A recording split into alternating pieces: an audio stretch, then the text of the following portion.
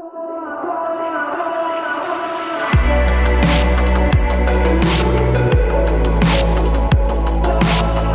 the creators of Relevant Magazine, this is the Relevant Podcast. Will you wait for me and how fast? Is your love for me and how far? Would you run for me? The length of the cross. How wide is your heart for me and how high? Is your hope for me and what price did you pay for me? The length of the cross. It's Wednesday, June 5th, 2018, and it's the Relevant Podcast. I'm your host, Cameron Strang, and here with me on the ones and twos, our illustrious producer, my brother, Chandler Strang. Hello. On the Skype line from Loverland, Virginia, Jesse Carey. Hello, hello. On the Skype line from Nashville, Tennessee, author, speaker, and podcaster Annie F. Downs. Good morning, gents. And joining us for the show today, also from Nashville, our contributing editor, Mr. Tyler Huckabee. Hey, everybody. Oh my goodness, that was very Southern. I've started trying to work out the hey guys because guys feels very gender exclusive. So I'm working with other like synonyms for guys, like everybody, all. You went full Gomer Pyle though. Like No, he that's did the not, price I'm Cameron willing to pay Strang. for people to feel included in my greetings. But give credit where credit is due. He gave a very woke greeting this morning. But I'm married with my Southern charm, so it doesn't feel too insufferable. if Gomer Pyle was woke, that's what he would say. Well, hello, fellow humans. I'm sad that we're in the same city, but not recording in the same room, Tyler Huckabee. That'd have been fun. Come on down to WeWork, Annie. I got an extra spot for you right here in my little soundproof phone booth. I know, we're literally like a mile and a half from each other right now. Well, Tyler's joining us kind of at the last Yeah. second. Eddie's traveling. Andre Henry's traveling, and Tyler's third string. Oh, wow. Well, we have a great show coming up for you today. Coming up later, we talked to Reverend Sammy Rodriguez, who's the head of the National Hispanic Leadership Conference and a leading voice in the church. And just stay tuned. Stay tuned. It's a great conversation. He also wrote a really great new book. Like, I get a lot of books that come across my desk, and usually I'll kind of skim, or, read a page here. I read his whole thing. I really liked it. So, I'm stoked he's on the show. And we also have your feedback, listener feedback coming up later. It's a lot of fun. Yeah. Annie, before we move the show along, big announcements. Beginning of June, you just had your 100th episode. I'm sorry, what was Yes, the 100th episode of That Sounds Fun podcast with Eddie Koffoltz. With thanks for having him on multiple times before you invited either me or Jesse, by the way. The actual truth is I have invited Jesse. Have you? Yes, remember we talked. We talked about it, but it was like, hey, it'd be fun to, it'd be fun sometime to get you on. I was like, okay, Yeah, just let me know. said. Just let me know. I meant to. And Okay, both of you guys, this summer, that's each like, of you get your own hey, episode this summer. whatever. It's happening. Whatever. Jesse, I know what that's that's many times myself. Cameron. Cameron, do you I'm know not what that's bitter. like? You know what that's like? Yeah. It's someone's like, hey, you're like, hey man, we should hang out sometime. Right. We should grab some dinner. And they're like, cool, I'll text you. And that's their way of saying, I affirm like your desire to hang out with me, but don't wait up for No, that text. okay, both of you That's- guys are getting your own episodes this month. We're working it out. Don't worry. I got Sorry, you. I'm traveling. Okay. It's too busy. Can't do Yeah, it. no, you'll make time for me. Annie, you were very nicely like promoted my podcast on your Twitter feed. I never said thank you for that, but that was like a really decent thing of you to do. Well, I mean, you were so helpful to me. Well, after I watched the Avengers, Tyler, I wanted to learn so much, and the episode all about I'm the your guy. Infinity Wars helped me so much. You did not bring me on. You did not ask me to like co-host a podcast with you or anything like that. But I guess that just kind of Okay, makes me. everybody, you're all coming on the show. Annie, and I'll say this, if you expect me to shed one tear, your expectations are right, because you cut me deep. You have cut me deep by having Eddie on. Eddie, of all people, Twice. on multiple times. Twice. I'm sorry. people. Okay, you guys. I don't know that I have any more tears to cry. May I formally invite you all No. to have your own episodes on? Can I start scheduling it? Are y'all agreeing I right now accept. publicly that you'll be on my show sometime this summer?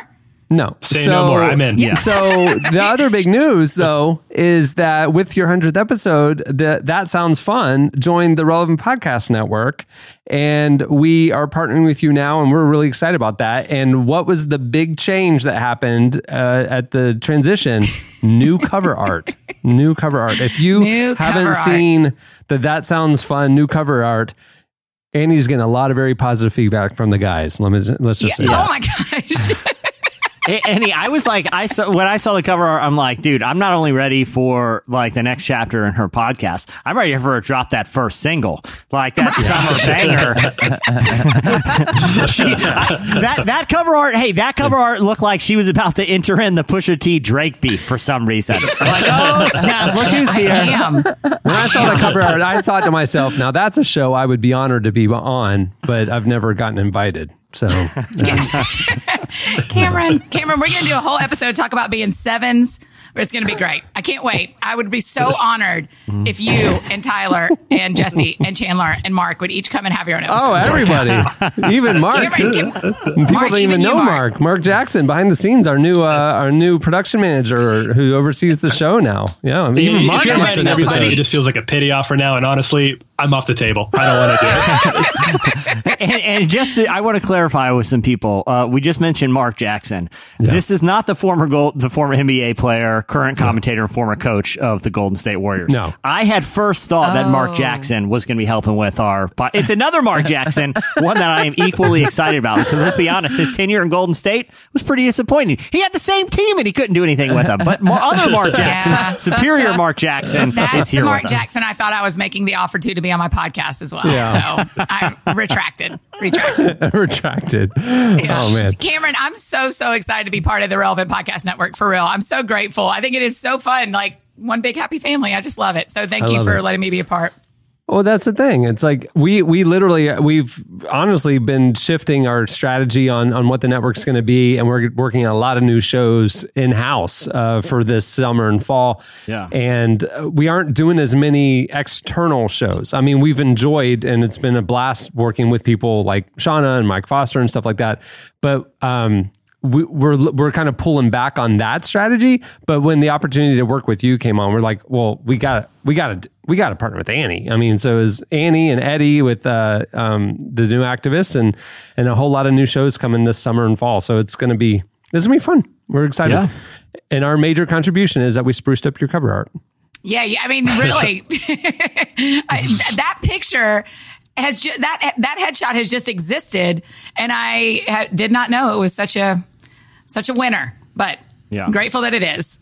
Instagram, you broke Instagram yesterday when you posted it. Takes a village to get a picture like that. Everybody, just remember that. Pusha T and Drake instantly backed down. They were like, we don't want no part of They're this. like, we're not crossing that. They girl. made up. They apologized to each other. That it's a well, bad because good picture. Pusha annihilated him. Drake didn't have anywhere to go. I'm glad to hear it because we all agree that it's over. Right? Well, did you? It's over. Did you hear what happened yesterday, or a few days ago? It kind of came out that like some other guy said that Drake had something he was about to drop, taking Kanye down, and he said like Kanye would not recover, like literally his business, his family. No.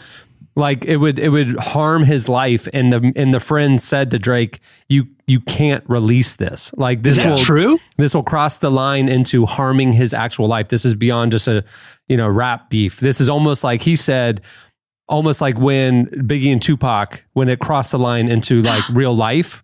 No way. Like, if Drake dropped this, it would harm Kanye like that." And kicking him while he's down too. Like it's not like Kanye's had a great year in his PR or anything like that. So Drake gave their friend his word that he would never leak it or drop it, and he backed off. Yeah. Oh wow. Oh man, that's my new take.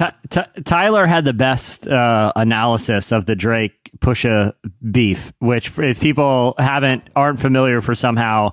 A relatively small line on, well, they've been beefing for years, but on Pusha's album Daytona, which called out Drake for using ghostwriters, inspired Drake to do a diss track. In response, Pusha T released a diss track, which Pusha went after his father, his mother, his illegitimate child. Supposedly revealed that he had a child that was not previously known about, and also his terminally ill producer, Pusha T, made fun of everyone. And Tyler's response was the best. It was, "My feelings were hurt, and I'm not even Drake." Like that's how hurtful the things he said for. It's like I'm not even involved in this, for sure. But for some reason, my feelings are very, very hurt right now. I was offended. That's how empathic I am. I was offended on behalf. I feel like he had said it about me.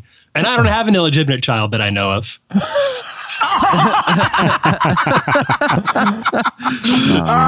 If someone doesn't quote that on Twitter this week, I'm going to feel like our people really failed us. Hey, moving the show along, it's time for our look back at what happened this week in culture and entertainment. It's time for In Case You Missed It. Hey, in case you missed it, Apple has released a new feature to help you stop looking at your phone so much. So they had their WWDC conference or developer conference this week, and they announced that in the upcoming iOS 12 software for iPhone and iPad, they're going to include a slate of new features focusing on digital well-being. So there's an updated Do Not Disturb feature that'll keep notifications from pinging your home screen at night or when you're at work. The new initiative also includes a summary that'll tell you how much time you spend on each app, as well as which app sends you the most notifications, like a pie chart. It's sobering. It's almost like the calorie count at McDonald's. It's like, I don't know that I want the nuggets now. You know, I had an app like that. I had an app like that for a while that told me how long I was on certain things, and it kind of ruined my life. I mean, it was really, sobering's a great word. It was shame-filled. Yeah, I see. I don't want to be judged. That's the thing. I understand why they're doing this, and they have some other cool stuff, but like, it's like when Netflix comes on, are you still watching? What do you think, Netflix? Do you think I just left you on? Have I ever done that? No, I'm still watching. Just leave me alone. Just leave me alone. I didn't ask for this, you know? So they also announced there's a new downtime function that'll limit the time you can spend on certain apps. So downtime will lock out certain apps at certain times, and it can send you notifications and alerts when you're nearing the limits that you set for yourself. So, man, how bad are we that the company that stands the most to gain by not having a feature like this is like, ooh, we should really do something about that. This is getting really bad. Well, I think it's interesting that like so much of the emphasis, like with the watch and everything, was on health, you know, like physical health. True. You know, my watch tells me to breathe and stand up and move and motivates you to get more active and all that they're looking more holistically at what well-being is. It's not just physical health, but also emotional. Do all of y'all have Apple Watches? Yeah, I do. No. Because my concern, I've never gotten one, because my concern is that I would want to look at it all the time. Like every time someone texted me, even if I'm eating with friends, or because I try really hard to put my phone on Do Not Disturb when I'm with my people. Yeah. And my fear of having the Apple Watch is that I will constantly know who wants to talk to me and who I want to talk to and not be present. You can turn that off. I mean, I do.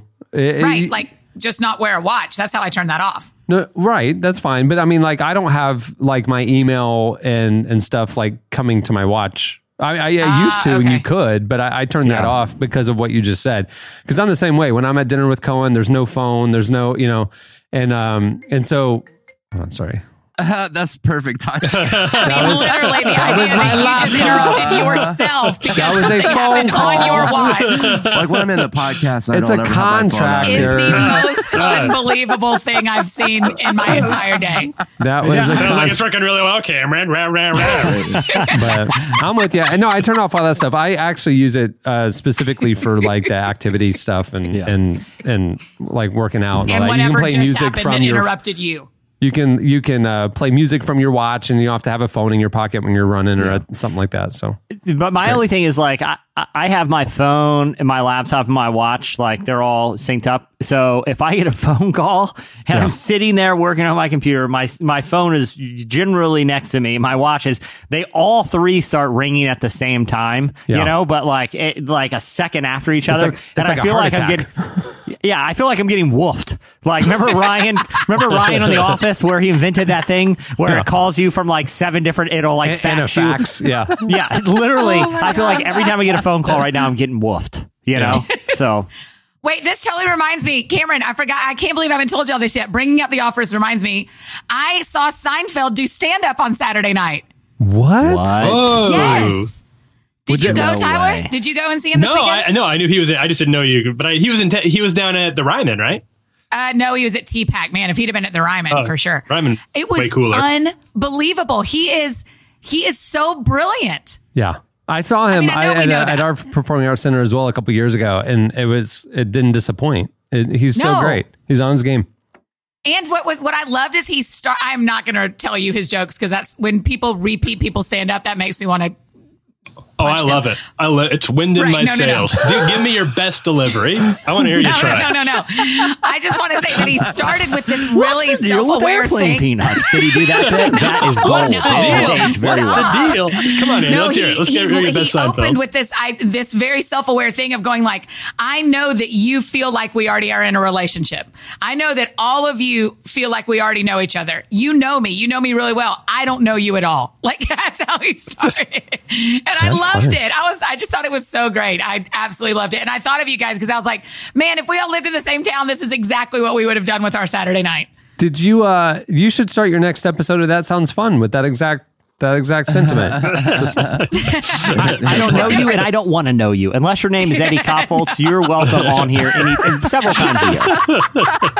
Look, I already wrote a note to schedule podcasts with all of you jokers, so settle down. It's coming. Stupid Eddie I told you, Koffoltz. I'm out. I'm busy. No, you're not. We're going to do a whole spoiler-full Infinity War episode. I can't wait. I'm really All right, I'm back actually in. the most I'm back excited in. about yours. All right. If you insist. In case you missed it, Jimmy Fallon gave a surprise commencement speech to the Marjorie Stoneman Douglas High School graduating class. The Tonight Show host showed up at the graduation ceremony of the high school where 17 people were killed at a mass shooting earlier this year. Fallon first met several members of the student body when he was at the March for Our Lives rally in the spring. In a tweet, he told the students, "You're not just the future, you are the present. Keep changing the world. Keep making us proud." Parents of several students killed in the shooting received diplomas on their behalf. It was super touching. Here's a clip of Fallon's speech. I met many of you earlier this year at the March for Our Lives in Washington, D.C. It was an amazing day. Thank you for your courage and your bravery, and for giving amazing speeches I could never possibly live up to. My wife and I brought our 2 little girls because we wanted them to see what hope and light looks like. And as I was standing there watching you guys in awe, I was lucky enough to stand with a lot of your teachers. And let me tell you something, your teachers are so proud of you. Really, they were like, I taught him, I taught her, I taught them history. And now you're making history. It's pretty cool. How do you guys feel about, because I feel like Jimmy Fallon is kind of trying to turn a corner to be, if not the serious late night show host, then he's read the room a little bit on, I need to switch my tactics up a little bit. Yeah, he's still not wading into like the political waters like Colbert, but he's not Colbert or John Oliver, but he sees that there's been a shift in the general what we expect out of a late night show host, and he's trying to pivot a little bit. And I respect him I respect what the kids from Stoneman Douglas are trying to do, and I think this was cool of him. It's just an interesting, it's hard to imagine him doing this 2 years ago. Yeah, that's true. Yeah, I don't know that it's that he's shifting. It almost feels like he has given himself permission to care about what he really cares about. Yeah. Oh, that's an interesting take. Maybe so. Yeah. So you think before he was like just kind of playing a role and not being authentic? Probably worried about like offending people, or you know what I mean? Like the guy who tussled Trump's hair, like he's trying to be buddies with everyone, you know? Yeah. Yeah. But I also feel like his sort of apolitical approach to a lot of this enables him to do stuff like this outside the show. Like that's true. If like Colbert or Kimmel or John Oliver, or even like obviously like Samantha Bee is like the perfect example. If they did something like this, like they already have such a hostile posture towards a lot of the political issues. Where Fallon, it does seem kind of like not a solely political gesture, but one that is really based on encouraging these students. Yeah, it's like people first, not politics. Yeah, that's interesting. He has a little more cultural cachet maybe than somebody like Jimmy Kimmel, who everybody knows where Kimmel's at politically. And we probably know, frankly, where Fallon's at too, but he's tried a little harder to stay nonpartisan. So I follow one of Jimmy Fallon's producers on Twitter.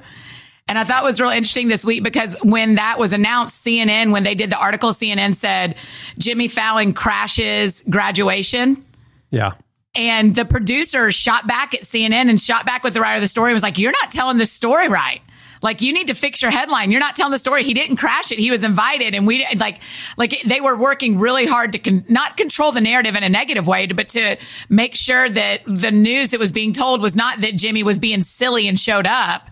It's that he was making an intentional choice. I thought that was really interesting. Yeah. Yeah, it's a pivot. I mean, but again, it's like people focused and it's empathy focused, and that's a lane he can authentically, be in, as opposed to partisan. It's interesting. I love that guy. I rode. I was at Universal Studios last week, and I rode that new Jimmy Fallon ride. It doesn't sound thrilling to say a Jimmy Fallon ride. Tell us more. It was fantastic. It's the building itself is like a replica of Rockefeller Center, and the whole theme of it is like you go in and like there's NBC pages, and you don't stand in a line. You are going with a group, like an audience, and you go kind of from room to room, and it's Tonight Show memorabilia. It's like a museum. It's interactive. It's as you're waiting, and then you get into the theater, like where they're doing a taping, and it's this like virtual, like this huge, like the taping is in front of you, like like the Roots and everything's there, and then it's the race through New York through these like. And so you as the studio audience in this thing are like in a car racing Jimmy Fallon through New York, and that's cool. And the theater is like moving around and stuff. It's fantastic. It's a great ride. It was my favorite ride of the day. That is Jimmy cool. Fallon, everybody. I like those. I like those virtually kind of ones more than I like the ones where I'm actually dangling from the sky and could die. Is it, Cameron, is it 4D? Yeah.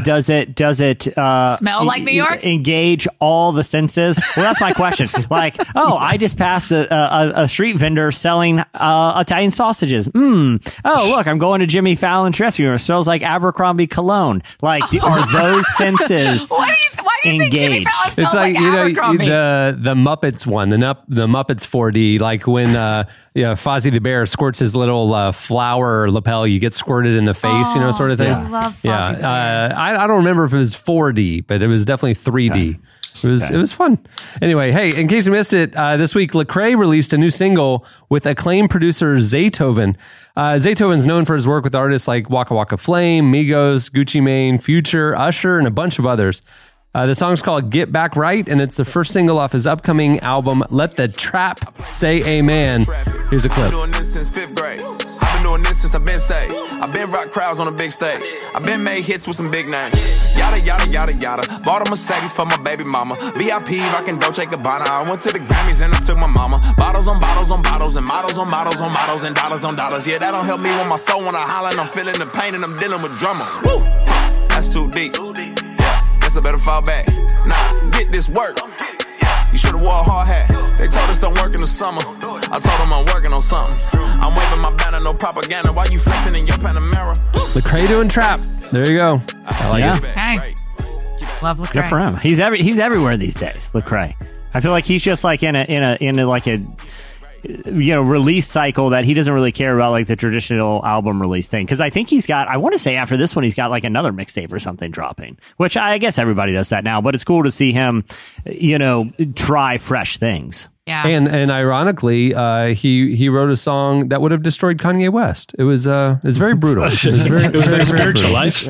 Yeah. Kanye's backslidden, and it's a surprising twist. It's frankly not Christian, and that's why they didn't release it.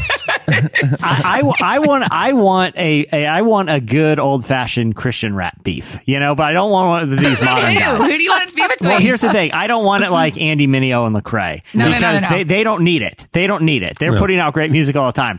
I want some of the old school acts that this is their only way that they're going to get their names back out in, people buzzing. If we had like DC Talk and Grits going at it. No. The only DC way that Talk's it works. not a rap group. We need like KJ572 and I don't know, like we need like who's old school? Like old school T-Bone. would be like T-Bone, SFC, Soldiers for Christ, Gospel Gangstas. Gospel Gangstas was like they were like incredible in the early 90s. They were like West Coast gangster rap. And instead of doing gang violence, they would have the violence against demons, like bucking the demon in the grill and stuff like that. Oh, you like know it in your heart. You like know lyrics in your heart.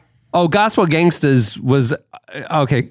Chandler, you got to find a clip of Gospel Gangstas. Like it was so good in the early 90s. It was like legit hip hop.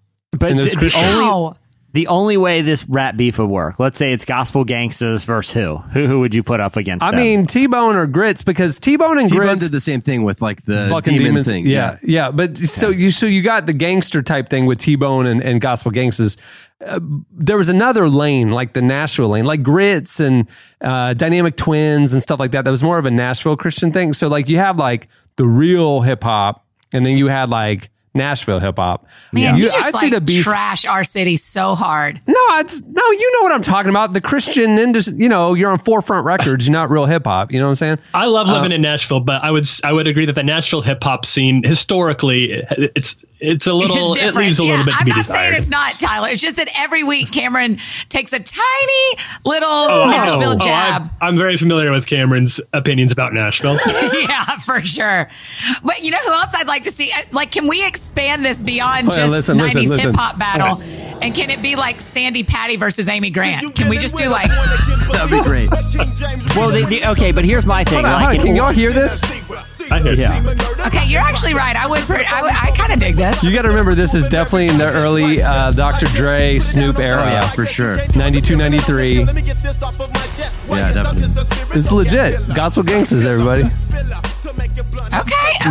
My only thing is, like, the only way that this rap beef is going to work is like they can't be talking about, yo, I know this is your stumbling block or whatever. It's got to be insanely personal, and it has to be shocking. It has to be like, people turn it on who are like fans of their music when they were in youth group and like, oh, cool, they released something new, and they're like, oh my gosh, this is the worst thing. I can't believe you just said that. If that's the only way with this, people are going to care and listen. Like, because if it's just poking at the other person's like spiritual life, or you read the wrong translation of the Bible, like whatever, that's not going to fly. It has to be from the opening bar, the most shocking, horrifying thing you've ever heard in order for it to live. And that would make some headlines. But what you could do is have the beef go. It's almost like Lil Kim calling out Nicki Minaj. Like old school calling out new school, like you weren't as real as we were, kind of thing. Yeah, I think you could kind of go that way with it, and then like Annie was saying, you have like old school CCM singers call out maybe the new school. Maybe you have Sandy Patty calling out Natalie Grant. Oh my God, I love that so much. Hey, the thing is, like, we are in a position where we could easily orchestrate. We could set it up. Oh. Like, do you know how easy it would be to set this up? Bait them, it'd be really hard to bait them to say unkind. Natalie Grant does not say unkind things. She's like pure kindness. She really is, and you're not going to get her to do that. Wait till she sees the email I'm forging from Sandy Patty. Yeah. Oh, she'll respond. She'll respond. Man. Now, this kind of Nashville stuff I can do all day long, Cameron, because I would love to imagine some of these things. Hey, in case you missed it, this week The Daily Show took on the Jesse Duplantis jet controversy. So, you probably saw it. Televangelist Jesse Duplantis is facing widespread criticism after telling viewers of his TV show that he wants them to help him buy a $54 million jet. As part of his pitch, he told him, I really believe that if Jesus was physically on the earth today, he wouldn't be riding a donkey. Think about that for a minute. As though that's some big revelation. He'd be in an airplane preaching the gospel all over the world. So following the blowback, The Daily Show's Ronnie Chang offered some honest commentary about the prosperity gospel. He actually got a lot of it right. Here's a clip. I really believe that preachers ought to have and go on every available voice, every available outlet to get this gospel preached to the world. I really believe that if Jesus was physically on the earth today, he wouldn't be riding a donkey. Think about that for a minute. Yeah, I thought about it for an hour and it still doesn't make any sense. And it wasted an hour, all right? The donkey was the symbol of Jesus' humility. It was the Toyota Camry of its time, right? And even if Jesus wouldn't be riding a donkey, do you have to jump straight to private jet? The gap between donkey and private jet is all of transportation, okay?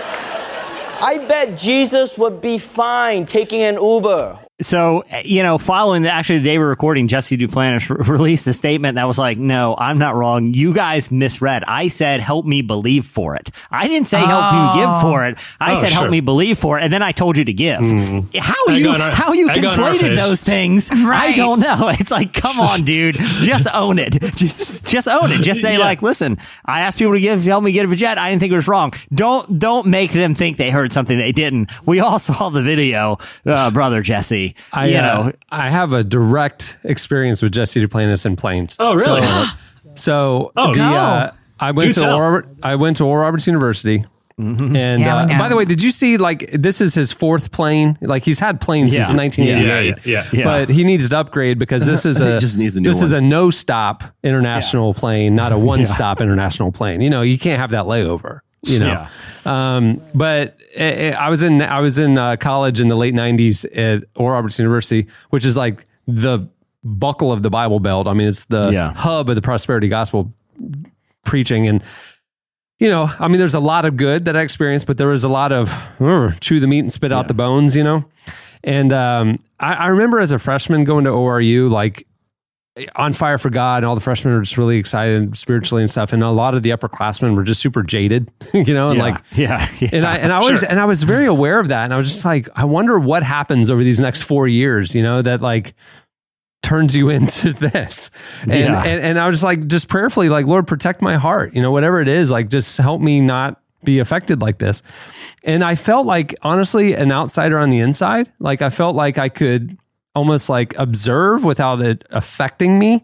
And specifically my junior year, we had a revival service. Did they have those when you were there, Jesse? Oh yeah. Planned revivals. 3 nights. mandatory attendance. And mandatory planned revival. I mean, of course. Yeah. If I read my Bible right, and that's how it works. So the speaker was Jesse Duplantis. And I remember, I've told this story before, so I'm not like embellishing it for, what's going on now in the news, but I remember very specifically that he spoke, he's a dynamic preacher. If you ever heard Jesse speak, he's funny and engaging.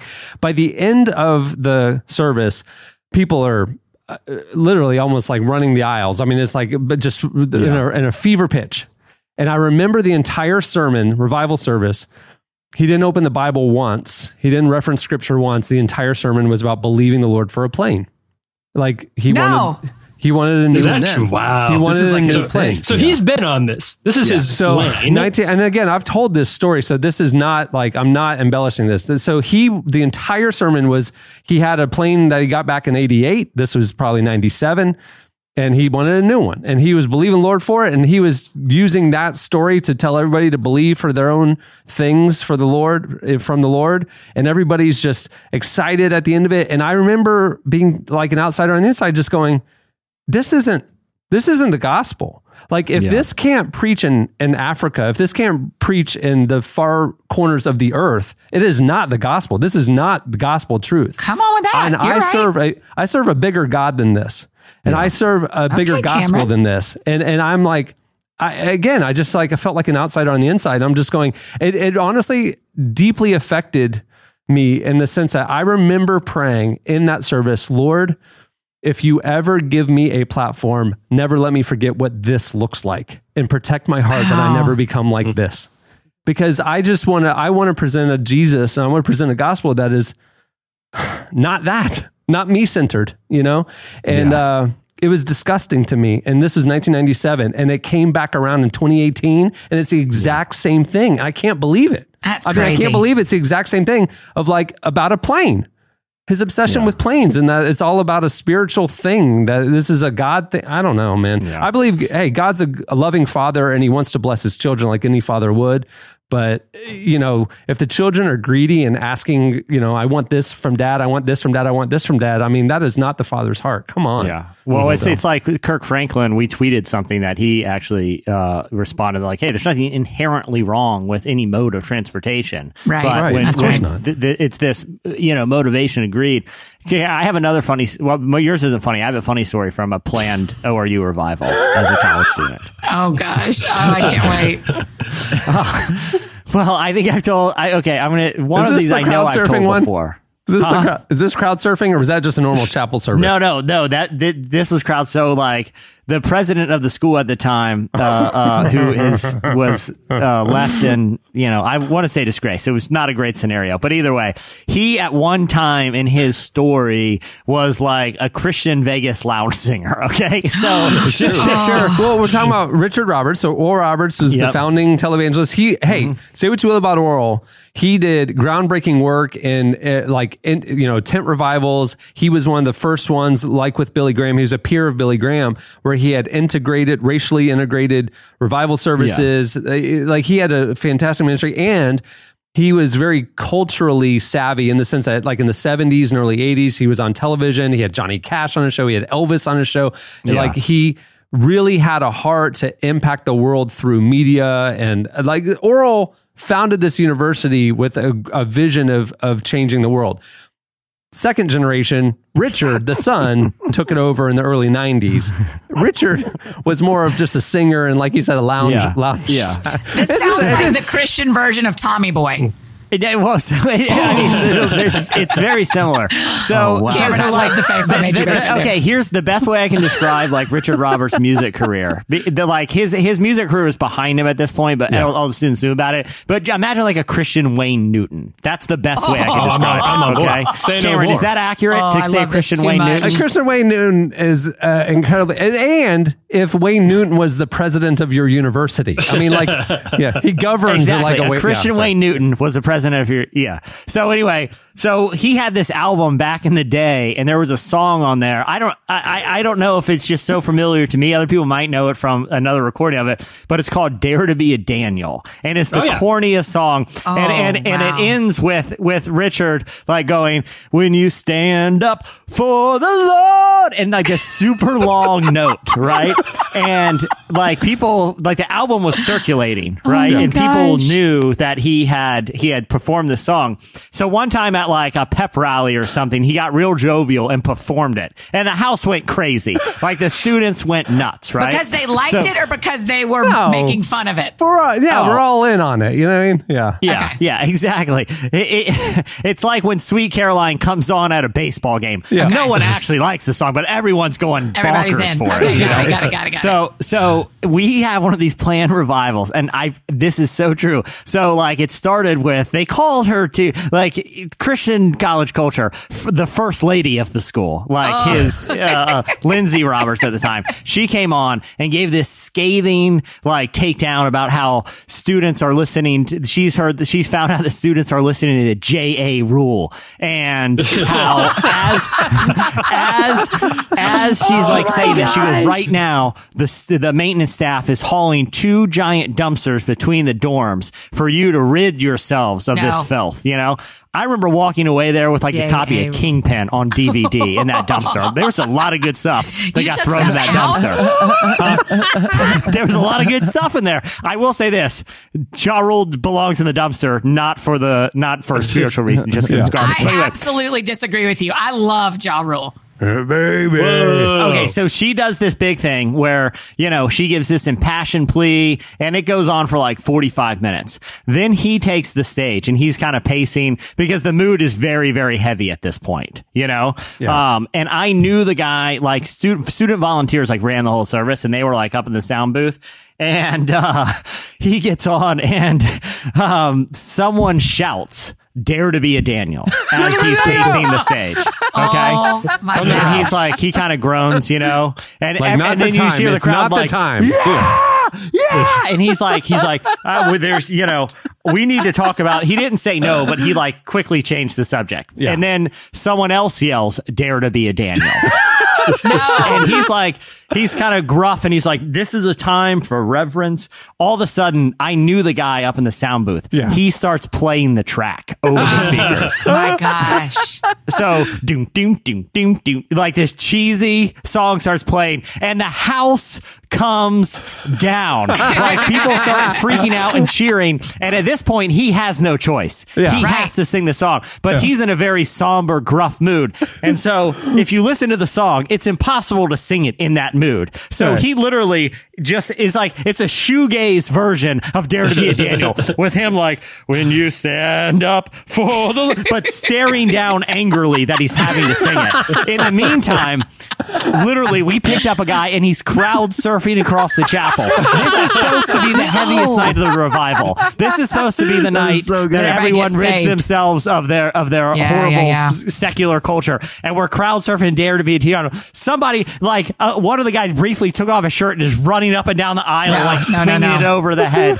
It was incredible. The best part was his mood. He was like seething angry. But what are you going to do? You have thousands of people cheering for the song that you're singing. Unbelievable. It was the best. It was the best. It was the best planned revival mandatory that I've ever been to. There's a picture. Hey, there's a picture. If any of my old college friends are listening, one time I had a poster, and when he was singing it, because he did it a couple more times, I had a poster on the ready, and I swear that this picture exists somewhere. And I ran up on stage, like pumping the poster, and it said like "Stand up for the Lord," and it had, we decorated the heck out of it. And while he's singing, I ran up just briefly and then ran down because I didn't want to get tackled. So your poster that you made said "Stand up for the Lord," and you ran up there and shook it around on that line, and then ran off. And then ran off. I mean, those chapels were chaos. There was no controlling it. Oh, that's hilarious.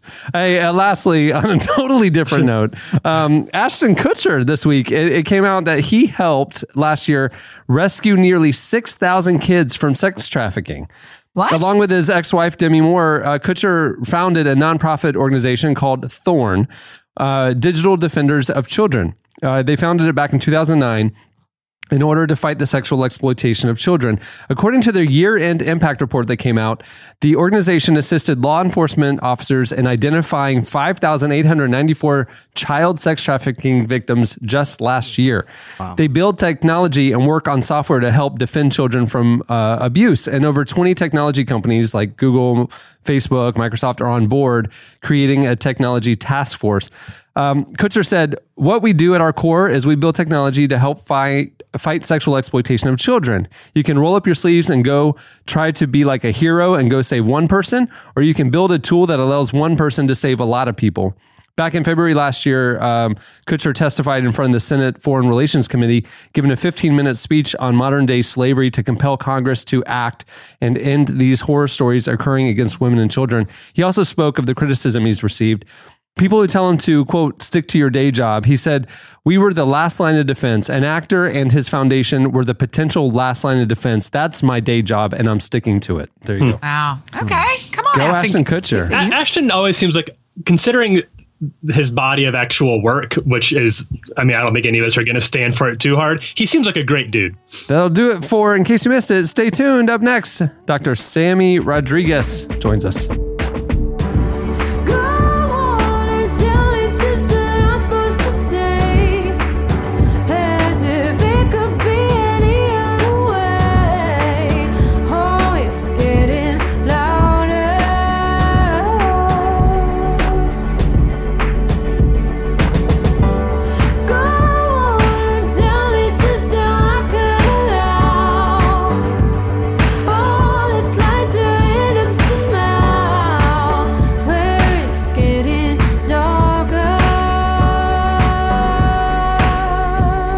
You're listening to Maggie Rogers, big fan.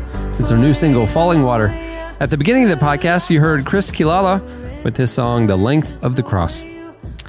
Reverend Samuel Rodriguez is the president of the National Hispanic Christian Leadership Conference, the pastor of Sacramento's New Season Church, and author of several books, including his latest, Shake Free, How to Deal with the Storms, Shipwrecks, and Snakes in Your Life. That's a bad day. You oh my gosh, that's a nightmare. All at the same time? Yeah, and spiders. No, and thank spiders you. This is actually, it's interesting. This book is literally a field guide. It is like a Bear Grylls style book. I mean, it's an episode. It's an episode of Man vs. Wild. First thing, chapter 1, find clean water source. Chapter 2, build shelter. We recently spoke with Reverend Rodriguez about overcoming difficult chapters in life while pursuing your calling. Here is part of our conversation with Reverend Samuel Rodriguez.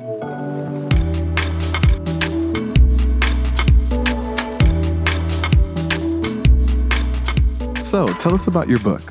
Shake Free. This is book number 6 for yours truly, and it's my favorite book thus far. It's my personal life journey and testimony. I was inspired by the Apostle Paul's journey on his way to Rome in Acts 27 and 28. Mm-hmm. And the Apostle Paul goes through, interesting, he's on his way to Rome because in Acts 23:11, God tells him, hey, Paul, I'm taking you to Rome to get the gospel message preached. Mm-hmm. But he's on a prison ship. So he's not like in a luxury cruise liner, right? Yeah. He's on a prison ship as a de facto prisoner. He goes through a nor'easter, a massive storm, goes through a shipwreck. And after that, he arrived at the island of Malta. He's soaking, drenched, and a snake jumps out of the fire to try to kill him. Mm-hmm. So it goes from one level of egregious pushback to the next level to the next level. And then at the end of the day, what does he do? He shakes off the snake and he makes it to Rome. To me, it serves as a meta-narrative of what we go through in life. We all go through storms. We all go through shipwrecks. And we all have, on occasion, have experienced a moment where a metaphorical, a relational, a family-related, health-related, financial-related, our faith-related snake attempts to poison our dream and strangle our destiny. But what does Paul do? Paul shakes free. And that's the purpose of this book. It teaches you, biblically speaking, how to shake free, how to survive and shake free from the storms, shipwrecks, and snakes of life. And you said that this is connected to your own personal story. So there's some shaking free that you've done of your own. Indeed. Yeah. Growing up in Bethlehem, Pennsylvania, I'm a Pennsylvania guy, attended Lehigh University, graduated from Lehigh. I went through a journey in Pennsylvania. Again, storms, shipwrecks, snakes. I grew up in an environment where because of my ethnic background, I am Latino, I'm Hispanic, my parents are from Puerto Rico, I experienced pushback. And by pushback, meaning I experienced obstacles, hurdles, that would, if I would have acquiesced or surrendered to the storm or to the shipwreck, if I would have been driven by the storm, as what took place in Acts 27, where they decided to be driven by the storm and they lowered their anchor in the middle of the storm, hence the shipwreck. Thank God I did not lower my anchor until I reached my destination. And I had enough of wherewithal, foresight, and God's grace was so great upon me that I did not lower my anchor. The temptation was there. But I went through a process.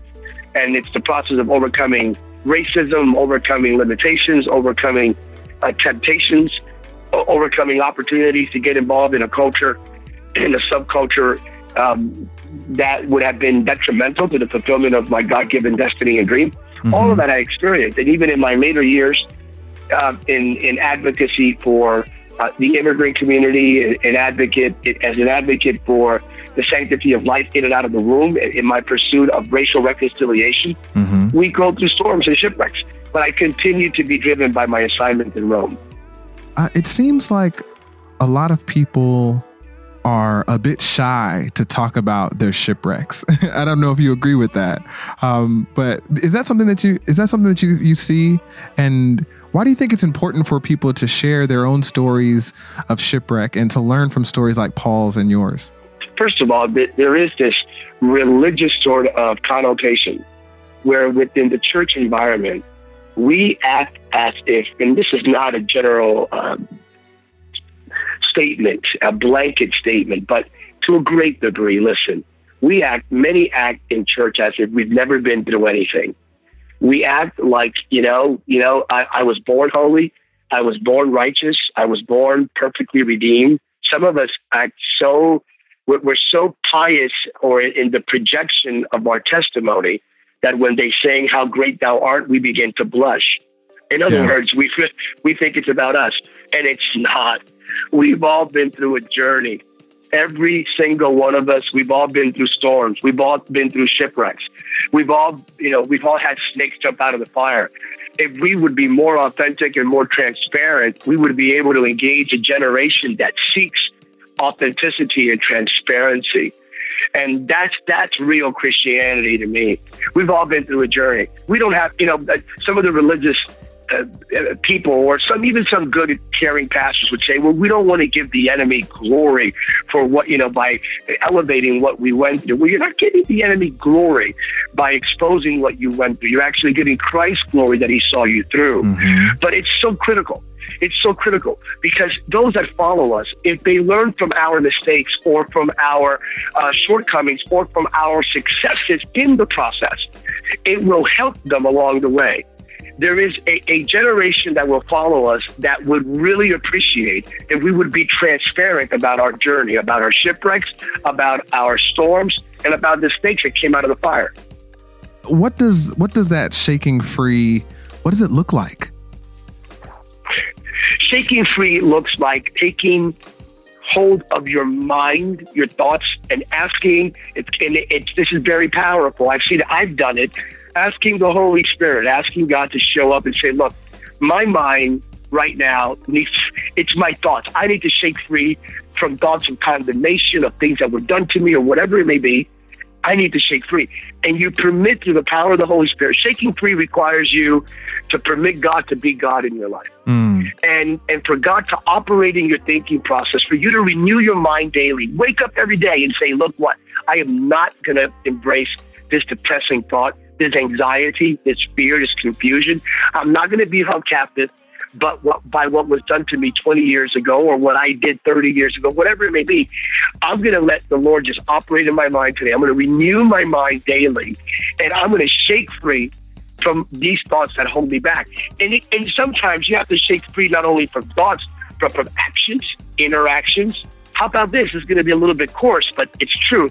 Sometimes we have to shake free from relationships that are detrimental to the fulfillment of God's purpose in our lives. Yeah. And it requires us to, I'm going to block you. Sorry, this relationship is over. I'm not speaking about marriage now. I'm speaking about something external. I'm going to break this relationship off. It's just not healthy.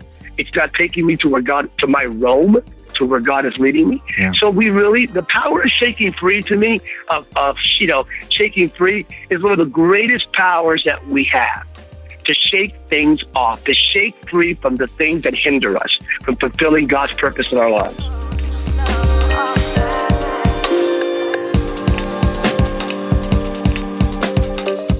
That was Samuel Rodriguez. Stay tuned. Up next, your feedback. It's too late to say I'm sorry. Too messed up to say I love you. We moved on, years passed by. Sometimes you saw all I would be, I would be, I would be, I would be, I would be, I would be, I would be, I would be. You're listening to Janine. The song is Too Late. Okay, it's time for your feedback. Last week for the question of the week, we asked you for your best Christian celebrity encounter. I told the story of playing poker in a hotel suite with Jerry Jenkins as he told blue-colored jokes, and then Stephen Baldwin shows up and then didn't want to play poker, so we just got in Jerry's bed. I have thought about that at least once a day. That idea that he got in a bed and I don't know if his shoes were on. So I thought, okay, we've had a lot of strange Christian celebrity encounters. So we asked you some of your strangest or most memorable Christian celebrity encounters. Here are a few of our favorites. PC Walker, who is faithful to give us his stories, has arm wrestled each member of the original Newsboys. What? And he did, they were in a signing line and he didn't want their autographs. So when they reached their hand out, instead of signing something, he made them arm wrestle. That is so weird. That's so weird, that feels like that would be also the Newsboys' weirdest normal person, non-celebrity encounter. Right? Yeah. Remember that time that dude didn't want our autograph? But made us arm wrestle him? Yeah. This is so good. So Rachel wrote this and said her parents used to own a Christian bookstore in Georgia back in the day, and so one day they were having an event and they invited Bible Man to come. Like, I'm assuming she doesn't say, but I guess it's the actual Willie Ames or someone in a very convincing Bible Man costume. But in order to have the event, they really needed to show people like this. Hey, a big deal's happening. Bible Man's at the store, which I picture at the time. This is like their version of like sign spinning to put a bunch of helium balloons outside to let people know Bible Man's in the house today. So her and her brothers ended up going to the helium machine and just start sucking it to make their voices go really high. But doing that right from a helium machine, that's a lot of helium you're inhaling. Yeah. So they're doing it, and her little brother passes out from sucking the helium. Guess who gets up and runs full sprint over to help the situation? Oh, this makes me so happy. Bible Man in full costume. He runs over and he starts trying to help the kid. The kid ends up waking up because I guess, he got some fresh air in his lungs or whatever. And they said up until his adult life, Rachel and her sibling have told her brother that he woke up only after Bible Man prayed for him. Oh my gosh. Oh, that's funny. Hey, Stacey Drake wrote in her most memorable or awkward Christian celebrity encounter was one time Annie F. Downs was speaking at an event that I worked, and we took an extremely awkward picture, and rather than tell her about how much her book impacted me, I talked about goat milk and goat milk products. I don't remember it being awkward at all. I saw the picture and I totally don't remember it being awkward at all. I thought she was really sweet. Wow. But did you also see that one guy said that his awkward encounter was being on the airplane with me when my battery on my carry-on, and then he said he was kidding. His most awkward encounter was holding Annie F. Downs' undergarments as she was trying to extract a battery from her bag. It's still the worst story of my life, but I thought that was really funny and I panicked and then it wasn't really him. Did I even text it to y'all? I think I even texted it to y'all. Literally 7:30 in the morning, you did a group text freaking out that the guy who emptied your bag out on the plane was listening to the podcast. It was not 3 in the morning, was it? It was 7:30. It was 7:30 in the morning. Oh, 7:30 in the morning. I thought you said 3 in the morning. I was like, let me tell you what, I'm not group texting you yahoos at 3 in the morning. I promise that. 7:30 is right on brand for me. That feels right. You're just texting Eddie, just confirming all of the bookings for his next appearance on your show. Cameron, we need to contact a listener named Haley Brezino because she has a piece of memorabilia that Mark, you need to figure out how we can mount this in the new studio. This is something we must have, Cameron. It might be the actual skateboard that Stephen Baldwin had that fateful day. No way. So that would be awesome. Haley won a skateboard from Stephen Baldwin. It says orange on the bottom, but she can't remember the exact details. She was in junior high when she won the board, but she thinks she won it from like a giveaway in his in like a magazine. Living it. Yeah. Living It, the magazine. Million circulation. So not only is it signed by Stephen Baldwin, rendering it the most valueless skateboard on earth, it also has the signatures of either Jackie Velasquez or Joy Williams. She cannot tell. She cannot tell. On the off chance. That's a good battle. Hey, on the off chance that this is the actual skateboard, Cameron, I feel like we need to contact her and see if she'll take an interesting trade for it. Interesting trade. Like we got something lying around there that would be worth more to Haley than this, Okay, well, there's a lot more feedback where that came from. Go check it out on the podcast episode page. Okay, it's time for this week's editorial question of the week. Hey. Well, earlier in the show, we got talking about celebrity beefs, feuds, rap battles. And we got talking about the Christian equivalent of those things. We want your help figuring out which Christian celebrity feud or rap battle should we help stoke. So we want you to write us and tell us which two Christian celebrities need to have beef and tell us what the beef is about. Are we going to do it? Like, are we going to actually, we'll pick a winner and we'll see if we can subtly instigate it somehow. Stir it up. But you got to tell us what they're beefing about. Yeah. That's the key. It's like we have to know what buttons to push. Yeah, because we can't write the email if we don't know what's in the email. We have found out that things we say about Christian celebrities as jokes on this podcast somehow make it back to them. Like Cameron still has an awkward relationship with Toby Mac. I had Brian Duncan personally tweeting me one evening. I saw that. They will hear. We can get this beef going. We made a passing kind of joke reference about Kevin Max, and next thing I know, 5 months later, he's in my living room. Yeah. So I mean, That's creepy. These things cross into the real world. Yeah. He broke into Cameron's. Thing. Yeah, he broke into Cameron's house. It was Kevin Max home invasion. It was very strange. Kevin Max is in prison right now. Hit us up on Twitter at Relevant Podcast. Also, you can post your longer beef feedback scenarios on the podcast episode page at relevantmagazine.com. Oh, that's going to be fun. Okay. Many thanks to Dr. Samuel Rodriguez for joining us. His new book is called Shake Free, and it's out now. You can follow him on Twitter at Rev_Rodriguez. The new issue of Relevant is about to go to the printer, the July issue. We're about to send it literally tomorrow, I think, and you won't want to miss it. If you want to subscribe, go over to relevantmagazine.com and you can check out the current edition featuring Aubrey Plaza on the cover. You can look at our archives and you can subscribe now. There's a great deal going on, and I think you'll really like it. Plus, it supports the show, so it's, win-win. On that note, we'll wrap things up. I'm Cameron Strang. I'm Chandler Strang. I'm Jesse Carey. I'm Tyler Huckabee. And I'm Annie F. Downs. We'll see you on Friday. He's always on my mind and I'm going to sleep and I'm dreaming of finding him. Always like gaze of breaking darkness in 100 ways. You attack my thought like I'm on fast and pray 100 days. And then you'll miss like a gorilla. Bleeding the blood over your villa. It's the sanctified blood wash demon killer. Thank you for listening to the Relevant Podcast. If you like what you heard, be sure to leave us a review on iTunes. Check out other shows from the Relevant Podcast Network in the podcast section at relevantmagazine.com. And while you're there, browse exclusive podcast merchandise at our online store. Make sure to subscribe to Relevant Magazine. Info is available at relevantmagazine.com/subscribe. I got the blood of Christ, so they keep parading.